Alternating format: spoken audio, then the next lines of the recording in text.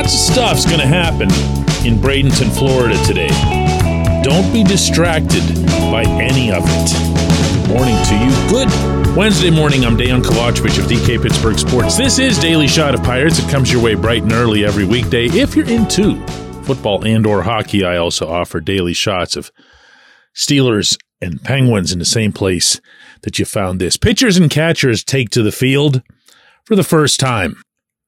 There will also be a lot of position players around. That's just been the way that event's gone the past few years. I don't want to say it's become, some kind of unwritten rule that everybody's got to be there to show how tight the team is and how much they want to win, but it kind of has, and a lot of players go for it. Some still don't. Nonetheless, a significant thing, if only in the symbolic sense. Paul Skeens is scheduled to have a session with reporters at 8 a.m. today. Not sure why he needed to have a session scheduled, but that's the way that's going to be. And whatever it is that he says is going to generate some news. The other thing that happens today, and this isn't something that's known by a lot of baseball fans, is it's the first time that major league teams can put players on the 60-day IL. And the Pirates have some obvious guys in Johan Oviedo, Andy Rodriguez. They might consider doing that with JT Brubaker as well, because JT himself said at Pirate Fest he wasn't expecting to be back until mid-season.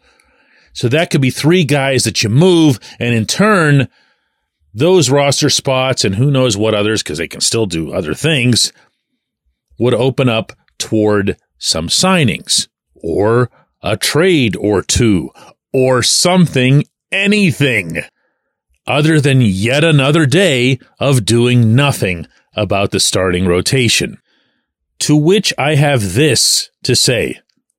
No matter what Cherington does or doesn't do today or at any point between now and March 28th in Miami, at least one, and ideally more, of Roansy Contreras, Luis Ortiz, Quinn Priester needs to be in this rotation on merit. There's a difference. There's a difference between putting Contreras in the rotation because he's out of options and putting Contreras back in because he's back to throwing 97, 98 miles an hour consistently. It should be the latter. The same can be spoken, even though these guys aren't out of options, for Ortiz and Priester. Because if this organization, if this management as a whole, not just Oscar Marin, but everyone involved, everyone who has the word pitching or pitcher in their title, at any level of the organization, wasn't put on the job to try to fix one, two, or all three of these kids and to get them throwing the baseball hard again, with every single one of them knowing that if any of these three made it to St. Petersburg, Florida, and had the Rays management get a hold of them, they'd be throwing through cement walls within a week. You know that, I know that, and way more important, they know that, I think. And rather than looking at it cynically, although that's plenty justified, I'm going to take the opposite route today on this day of hope. And hope that the Pirates did the right thing by applying the right focus to all three of these pitchers. I'm going to hope that those instructors figured it out, whether it's through biomechanics or their own studies or just something as old-fashioned as watching somebody throw and saying, man, he doesn't seem to be getting enough of this or that into the delivery or the release point or whatever it happens to be. But the answer is there. You know how I know the answer is there? Because all three of these guys were throwing a hell of a lot harder than they were in the 2023 season beforehand. Something went wrong, and something went wrong under the Pirates' watch. If they can't fix this, then they aren't qualified to be holding their positions. And that's going to apply even if Cherington just blows us away today with the most massive trade, something that just changes the fortunes of the franchise, it won't matter. It won't matter because you won't have reason to believe in the future of anything related to this team, including, by the way, schemes, if these guys can't recognize something as simple as the cause of a velocity drop. When we come back, J1Q. This portion of Daily Shot of Pirates is brought to you by our friends at North Shore Tavern. That's directly across Federal Street from PNC Park. It's home of Steak on a Stone, an eating experience, underscoring the word experience. The steak is brought to you partially cooked on an 800-degree stone, and you do the rest. It's a ton of fun, it's a great meal, and it's a baseball atmosphere like no other in Pittsburgh. North Shore Tavern, right across Federal Street from PNC Park.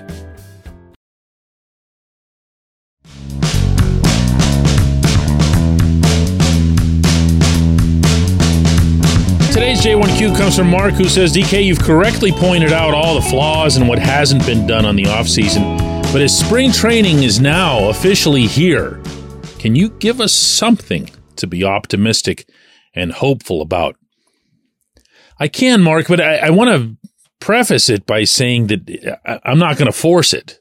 Like, I'm not ever going to be the positive spin guy, or for that matter, I'd like to think the negative spin guy. I just want to call things like they are. That's the objective every day that this show's recorded. I don't want to be thinking, oh, what can I do to cheer everybody up or get them excited or whatever. But since you ask it the way you did, which is to give us something to be optimistic and hopeful about, I can come at you with two simple words. Oneil Cruz. This is a special talent. I don't like to use that word too often. I've never used it as it relates to Brian Reynolds, Brian Hayes, Mitch Keller, coming off an All-Star season, never used it. Cruz does things on a baseball diamond that other people can't do. He's extraordinary in the truest sense of that word when you split it into two. Extraordinary. He's not normal. Throws the ball harder. Hits the ball farther. Uses that ridiculous size of his in ways that, nobody's done before. A tall shortstop. It's an oxymoron unto itself.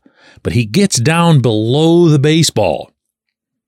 As a scout observed for me the very first time I witnessed him at Pirate City, he gets below the baseball. That's what that guy was looking for when he went to the field that day. And he was surprised to see it. He was surprised that it was real. And from there, he went from having a stance that he'd intended to share with his bosses, he's an American League guy, that you can't have a tall shortstop because that's just the way things have been for a century and a half. And the reason that you can't have a tall shortstop is that he can't get under the ball. This one does. This one does some amazing things. He hits home runs that have no business even being bloops past the second baseman. When you see where the pitch is and where he puts the barrel to get to it. And we saw him. This is the part that just wrecks you the most, and I'm sure him 100 times more. When you go back to late in the 2022 season and you see the adjustments that he made, and I don't give Andy Haynes a heck of a lot of credit on any front, but I have and will continue to as it relates to Cruz, because Cruz had a 2-month surge there at the end of that season that's definitely at least of partial credit to Haynes. Made things happen. Looked like a star. Not a star in the making, just a star, period. He can change a lot.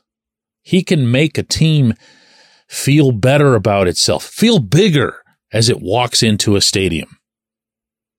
I've seen that effect from O'Neal. I've seen his personality, which you got to see from him even when he was hurt, whether it was on the broadcasts or at the ballpark.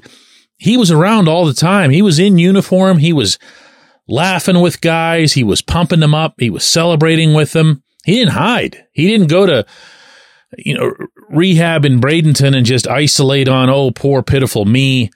I don't want anybody to see me walking around like this. No. This is somebody who has star capability.